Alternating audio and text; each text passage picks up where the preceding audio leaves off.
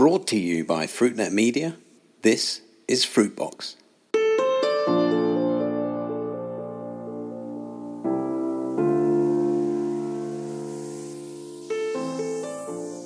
Hello and welcome to Fruitbox, Fruitnet's series of conversations about the fresh fruit and vegetable business with me, Chris White.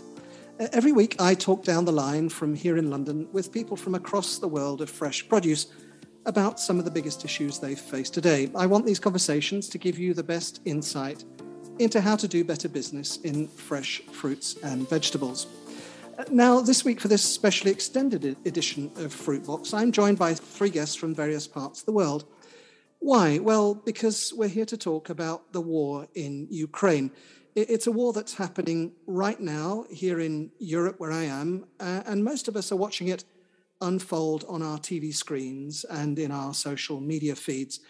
But it is all very close to home for all of us. Millions of Ukrainians are now refugees in Europe, 3 million in 3 weeks. And many of us have friends or colleagues from Ukraine who are directly affected by this war. And I want to add too, that many of us also have friends or colleagues who are from Russia and who are outraged by what is being done in their name. But this is not the focus of our discussion on Fruitbox this week. Instead, I want to talk about some of the short, medium, and longer-term impacts on fresh produce markets that result from Russia's invasion of Ukraine.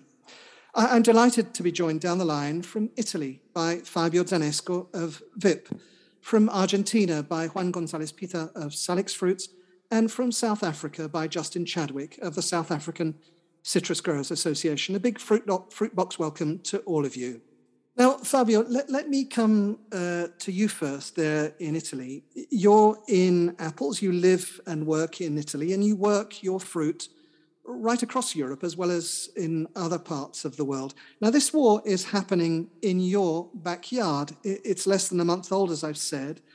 So tell us about some of the immediate impacts that you've seen on the business here in Europe.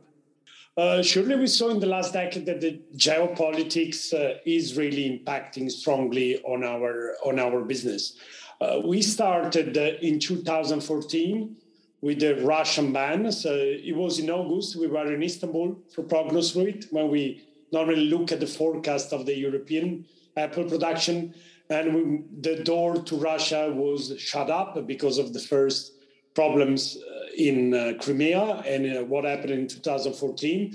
And then everything started changing, particularly in the business with the eastern part of our continent. So starting in 2014, our Russian sales were brought very rapidly to zero.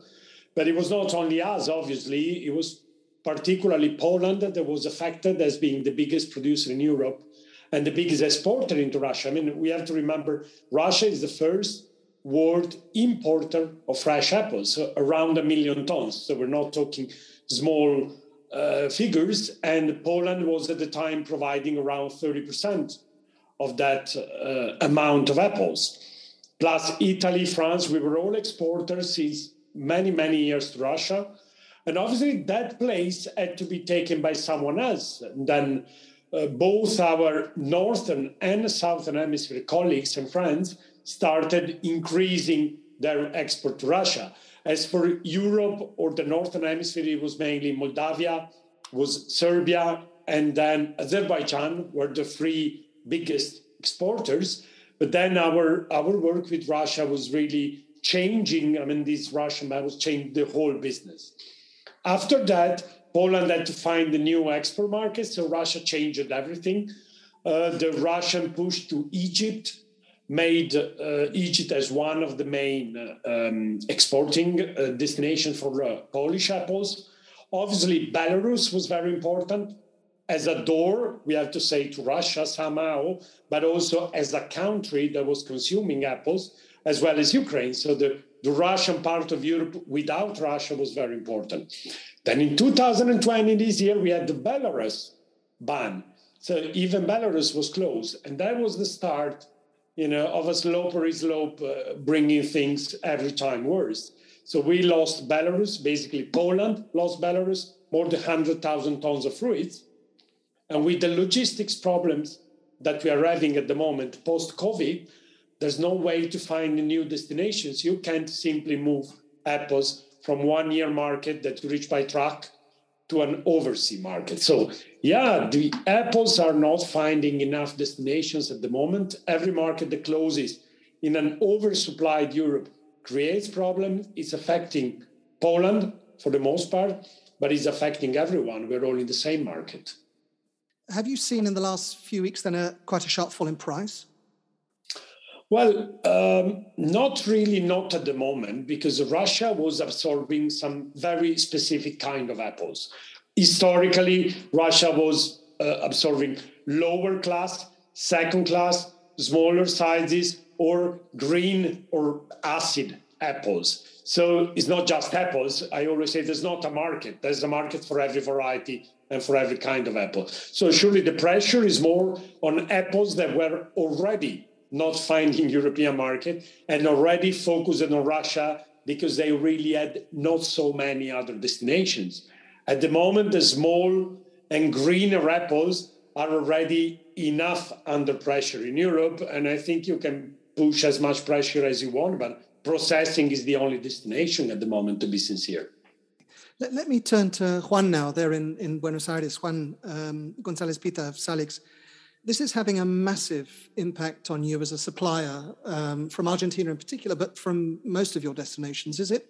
Russia is a very, very important market for the Argentinian business. You can divide the Argentinian business into two. First of all, you have the pears business, which is we are right now in the middle of the season. And then you have the citrus business that is just starting. The importance of Russia in the Argentinian fruit business is, first of all, it takes some categories that other markets are not taking. You know, it has no requirement when it comes to MRLs, whereas Europe has and the US has and stuff. So, and of course the volume that it takes, it's very, very big. And the other thing is that the Russians, it's a cash business. Basically, the Argentinians exporters, they collected almost 80-90% of the money before the fruit is even arriving. And it's very, very important for the cash flow for the growers and the exporters here. So at this moment, not having the chance to having that cash flow, it's hurting the business a lot. That's one thing. The other thing is the uncertainty of what's going to happen, especially with the ruble.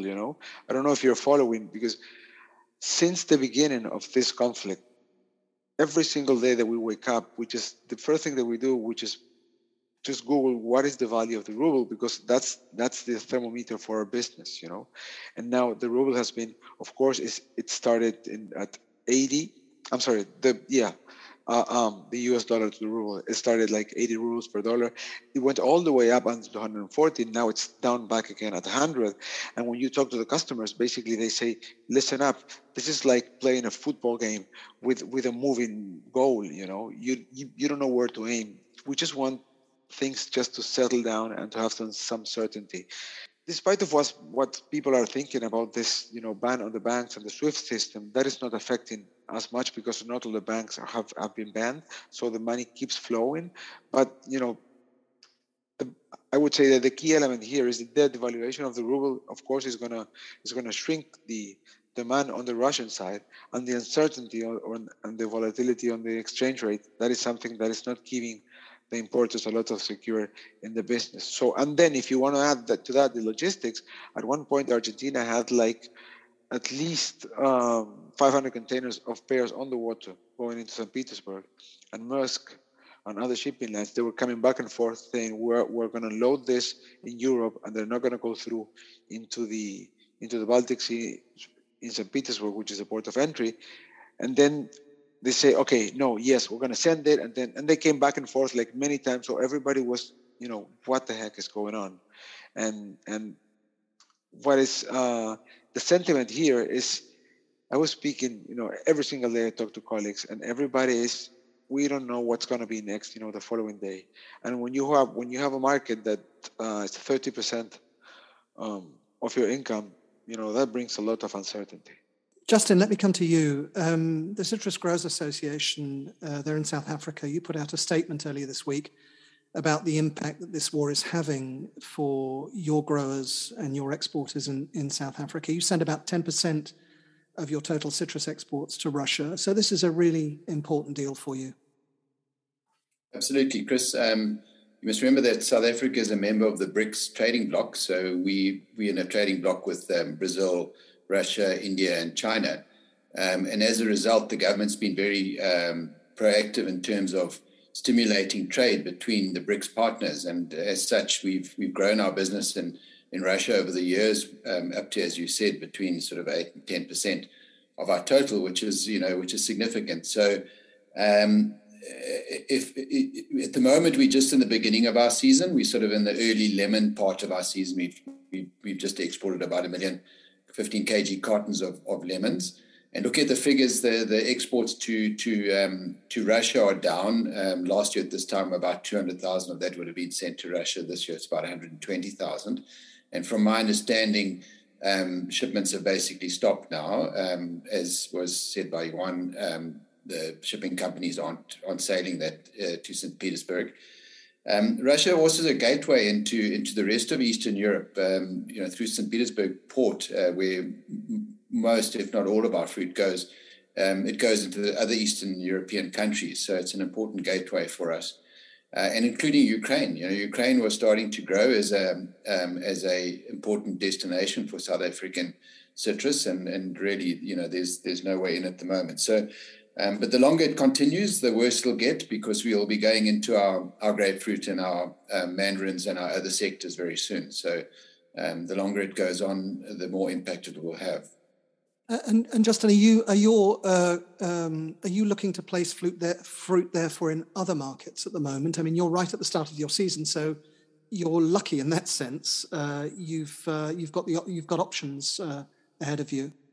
It was mentioned by Fabio and Johan that Russia takes a specific specification of fruit, and so it's not a case so easy of taking this bigger fruit that's preferred by the Russians and putting it into the European market or an Asian market that prefers smaller fruit or different colored fruit or whatever. So it's not really that simple, but it does give us a pre-warning. It's not as if it happened in the middle of the season like with our pear growers and maybe the plum guys who had fruit on the water. I mean, that's even more devastating, because then to recover that is really difficult. So yes, we're in a better position in that we can plan. At least we know what's happening. Do you think you might get to the point where you decide just not to pick that particular fruit, not to try and ship that particular fruit, given the logistical issues that there are these days?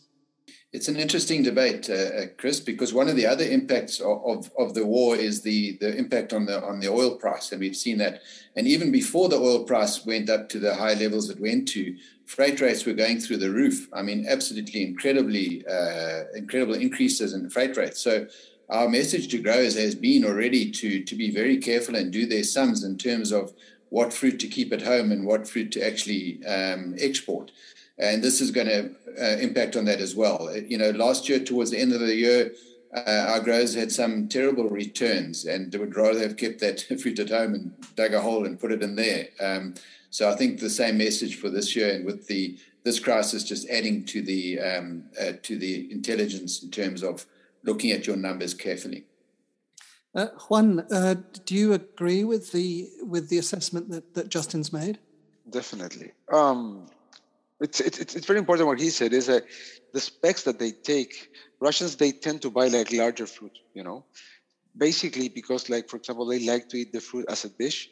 So, they just, like, for example, the apples, they just cut it and they just put it in a plate. So they're looking like for the big sizes and stuff.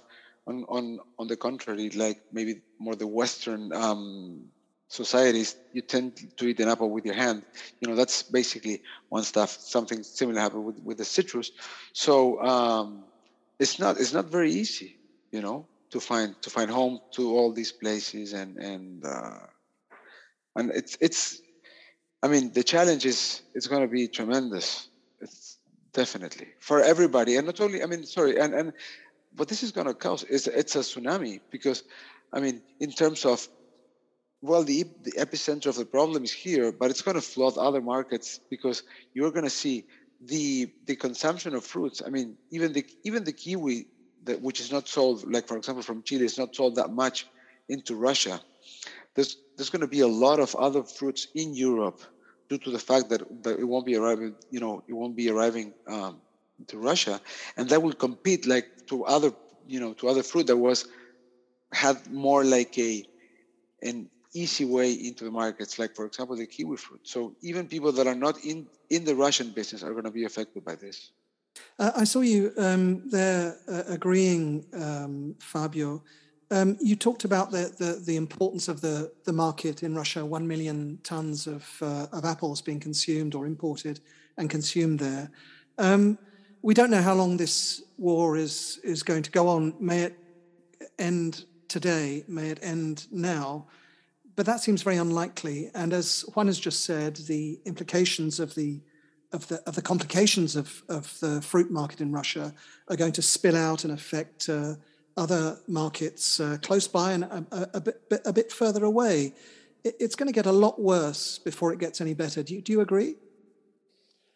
Well, unfortunately, yes. So as we saw with the sanction in 2014, then there was a retaliation from the Russian.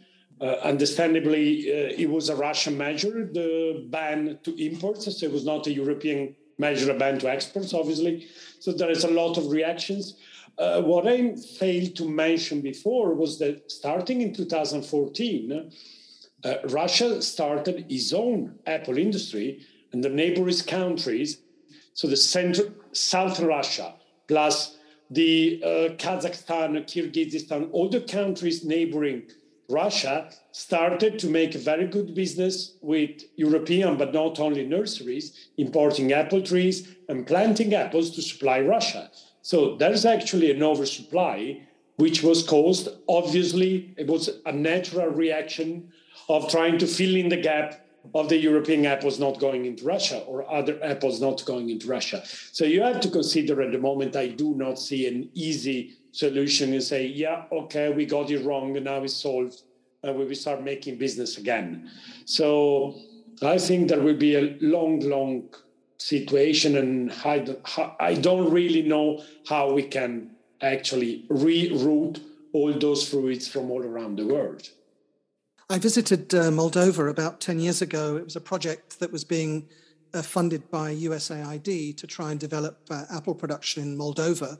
And that was fruit that was destined, they were trying to get it into the European market more than anywhere else. But they also looked at the Middle East as an export outlet. But this question about exports and, as it were, new markets, I remember after the 2014 ban, Fabio, you talked about this a moment ago, how growers and exporting countries would look at new destinations for their fruit.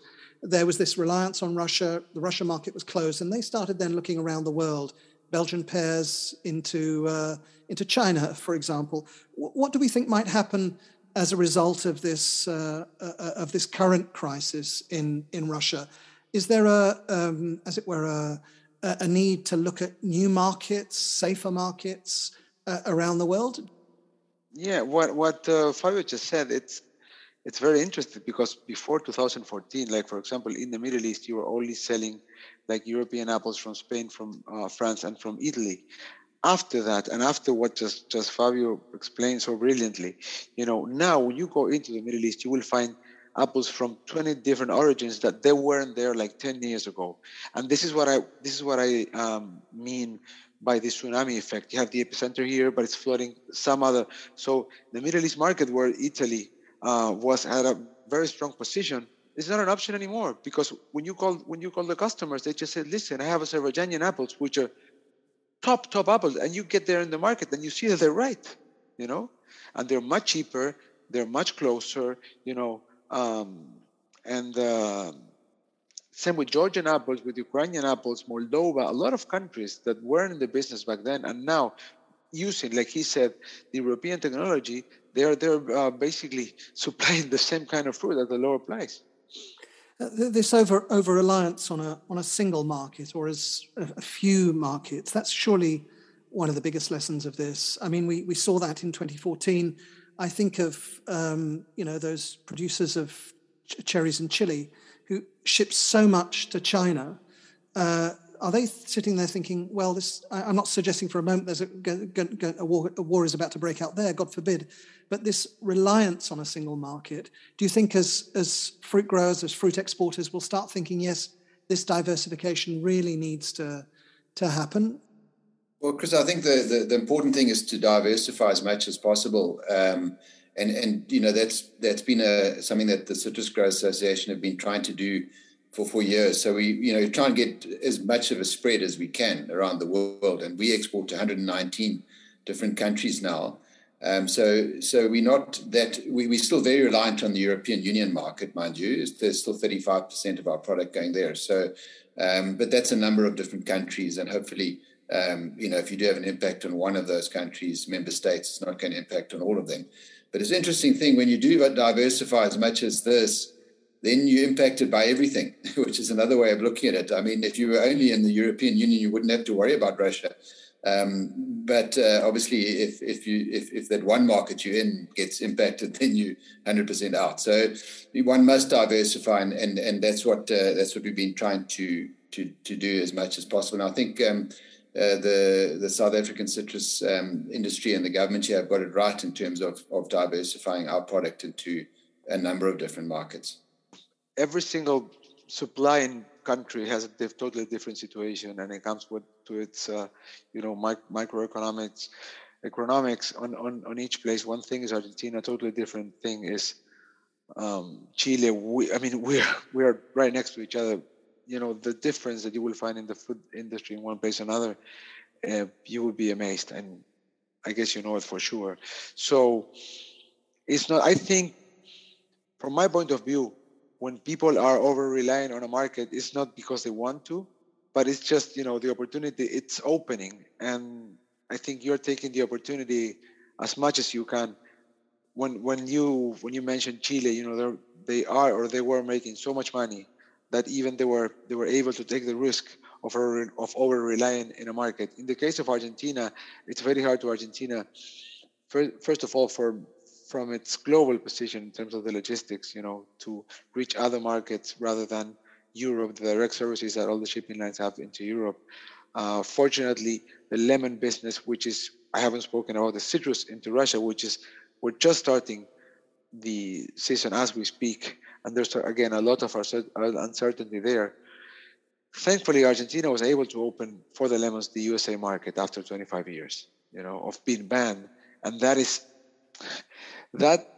took a little bit or some of the pressure from the Russian market for the Argentinian lemons, but now it's bringing all the pressure into the U.S. given the situation that is happening here. So, I think that is something that nobody wants, just to get so reliant on only one market, but it's something that eventually it happens, And the only thing, because it happened with Europe, the only thing for you to realize that this is something that is not good is to have these unfortunate situations like the 2014 ban, which really, from my point of view, from a perspective from a guy in South America, I was saying, guys, you're relying too much into the Russians. But of course, it was a very simple business. It was a cash business. It was a truck business. They were taking, every single fruit, cut 2, cut 3, and they were taking good volumes. Why would you walk away from that? It doesn't make any sense because you're here.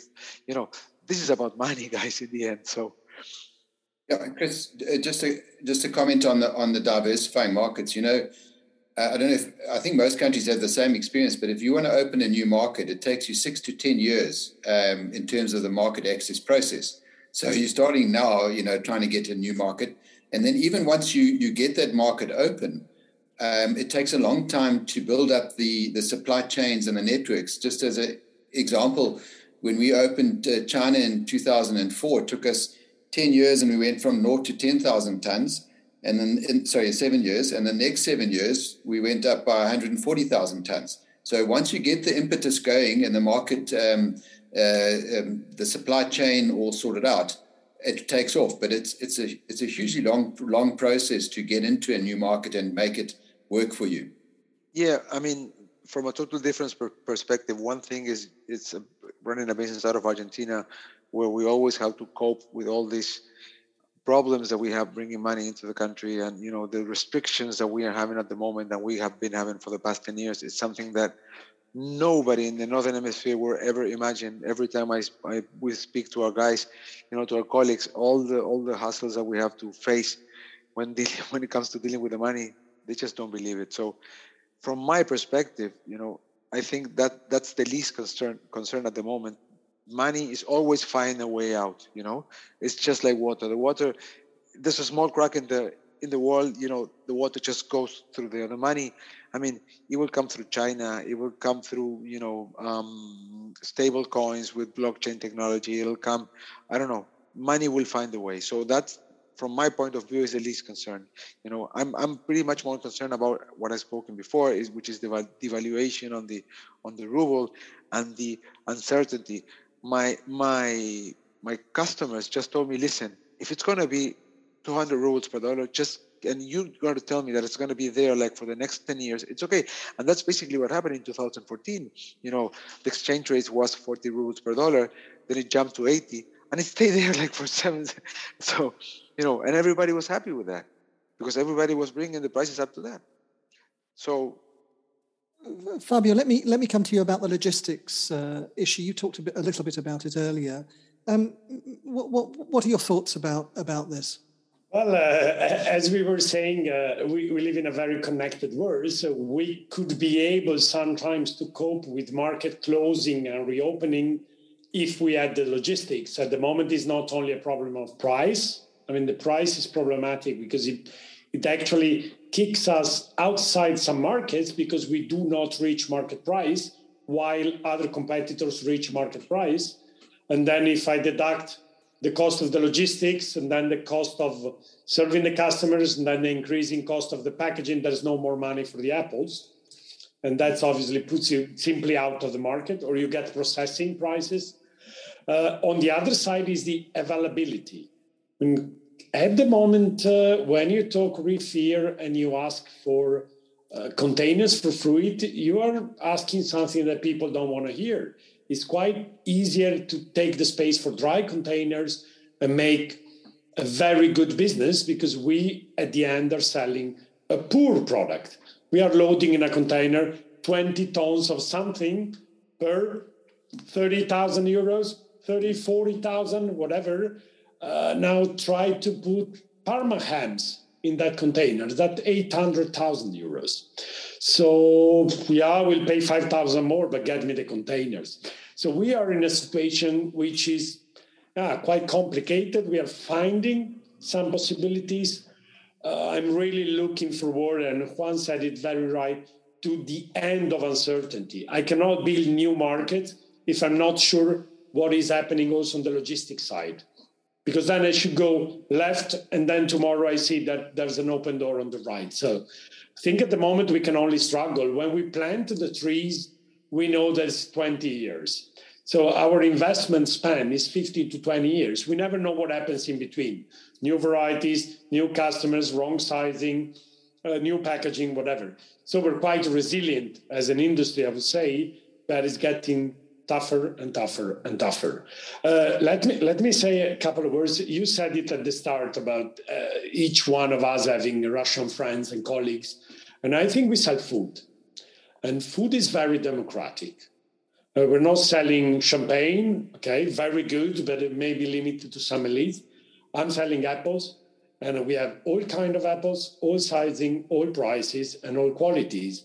And I hope that even if this geopolitical situation gets worse or it doesn't solve in a short time, we could also consider that food is some sort of very basic democratic right and should be somehow, exempted or considered like a medical things, something different from cars, weapons, or something else. Hope so. And now we're all of us going to be meeting with many thousands of others in a few weeks' time in Berlin at Fruit Logistica. And I thought a few weeks ago, stupidly, that Fruit Logistica would be some kind of, getting together, seeing one another. It'll all be nice and relaxed, and we'll be sitting there having a nice drink and shaking each other by the hand. And it sounds like Fruitlogist is going to be quite a how should I say, a get-together where we have to solve some pretty enormous problems. Do you guys see it that way, Justin? Yeah, Chris, I think what's really been interesting about this discussion is that everybody's got the same problems. Listening to Fabio there about availability of equipment, containers, it's a huge problem for us. And we thought it was just because we sat here in the southern tip of Africa, but it looks like it's the same elsewhere. So we're gonna have some real interesting discussions in Berlin. And I think, really one of the greatest things about Berlin is that we're going to be together again. The one thing that's robbed us, what COVID robbed us of is the interrelationships and the networking and the interpersonal contacts. And we're in an industry that's very personal. People know each other, and people that the exporters know the importers, they know their families, they get together 3-4 times a year. Normally they fly 3 or 4 times to their customers and meet with them, and they can really have an in-depth discussion. And we've lost that for 2 years. And we've drifted apart in a way. So I'm really looking forward to the fact that we can sit down at a table and really get to know each other again and discuss these serious problems that are facing our industry at the moment. I would like to add something to what Justin said. When COVID took us off the trade fairs and shows and everything, it brought us Fruitbox. We wouldn't have Fruitbox without COVID, and that's a positive side of the pandemic. Just to end on a high note, it's just it's good to have a laugh. That's very nice of you. You flatter me, but thank you. Fabio, Juan, Justin, our time is up, and that's all we've got time for today on Fruitbox. I was joined down the line from Fabio Zanesco of VIP. Thank you, everybody, and goodbye. From Argentina by Juan Gonzalez Pita of Salix Fruits. Thank you, Chris. And from South Africa by Justin Chadwick of the Citrus Growers Association. Thanks, Chris. See you all in Berlin.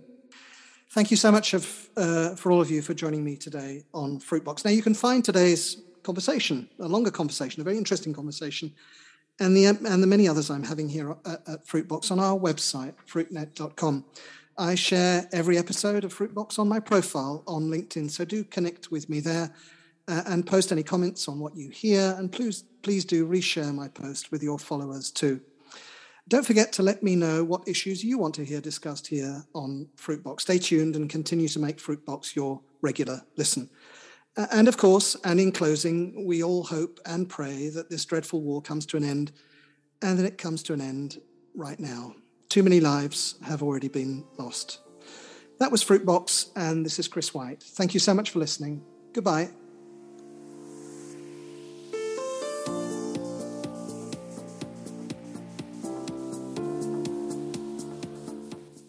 To sponsor a future episode, please email advertising@fruitnet.com. You can follow us on Twitter @FruitNetLive. And don't forget you can keep up to date with all the latest fresh produce industry news at fruitnet.com.